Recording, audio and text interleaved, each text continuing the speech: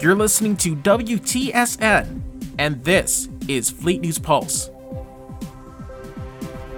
This cycle, on the Pulse, a heated battle rages. A refugee transport destroyed. An outbreak of a deadly disease. And of course, our weekly news roundup. The Pulse starts now. Here is the summary of recent events across the operational area of Promethean Command. The Patrak Kal expedition and their formal honor guard, the 4th Light Division, were welcomed back to Hjorden Alpha Station with considerable public celebration.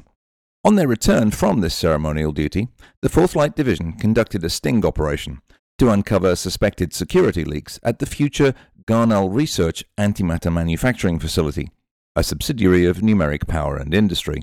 They successfully intercepted not one but 2 pirate attempts to raid inbound convoys of specialized equipment for the completion of the site. The raids were traced back to 2 leading scientists. Professor Ixlatreff is now assisting security authorities with their inquiries. Dr. Kunbish, however, went missing, along with key research equipment. 4LD tracked the shipment into the Cronus system, a neutral zone between the USFP and the Hegemony. Interference with gate passage logs and access codes by a member of Forward Command was uncovered, and is being further investigated by ONI. The smuggling vessel transporting the stolen material and Dr. Kunbish was seized by 4LD Marines, despite strenuous resistance from numerous unlicensed armed vessels. Evidence indicated that they had a significant unauthorized base of operations in the Cronus system, which could jeopardize our treaty obligations to the Tkradian Order. A subsequent mission sought out the raiders' stronghold.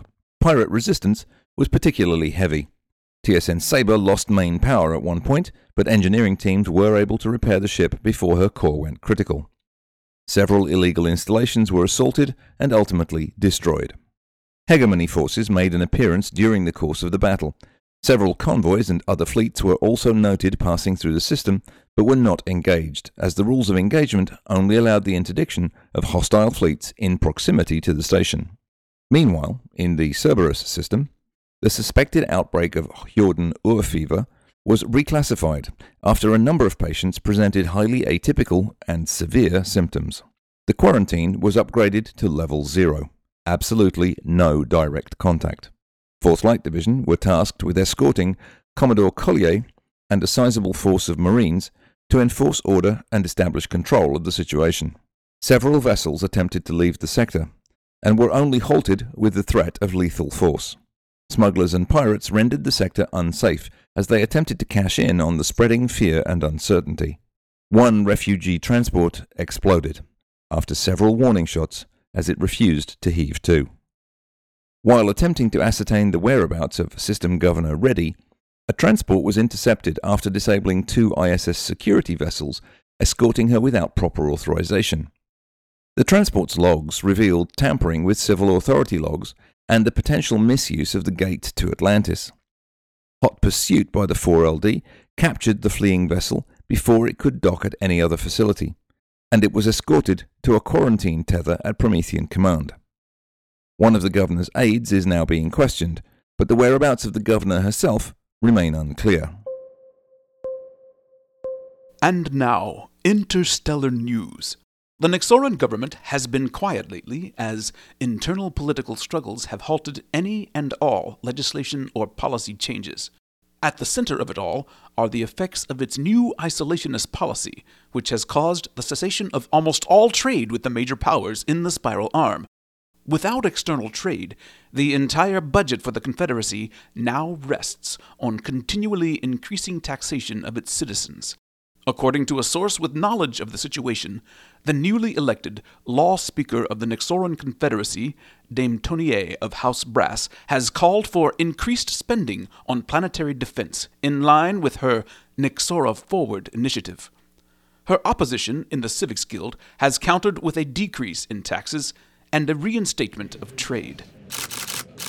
Dame Tania has been trying to separate Nyxora from the rest of the galaxy since taking office. While this might be a good policy for the security of our people, we also need to make sure those people can afford housing and food, among other things. We need goods from outside our own borders, or this new confederacy will break apart and fail. Civics Guild speaker J.C. Wallentar. Dame Tonier was not available for comment. When seeking a follow-up interview, we were not able to locate Mr. Wallentar. That's all we have for this cycle. Join us next time as we delve further into the news and views of Promethean Command. This has been Fleet News Pulse. This is WTSN, the Fleet News Service. Around the quadrant, around the clock. This show is part of the PlanetSide Productions Network. For more information, please visit www.planetside.pro, and thank you for listening.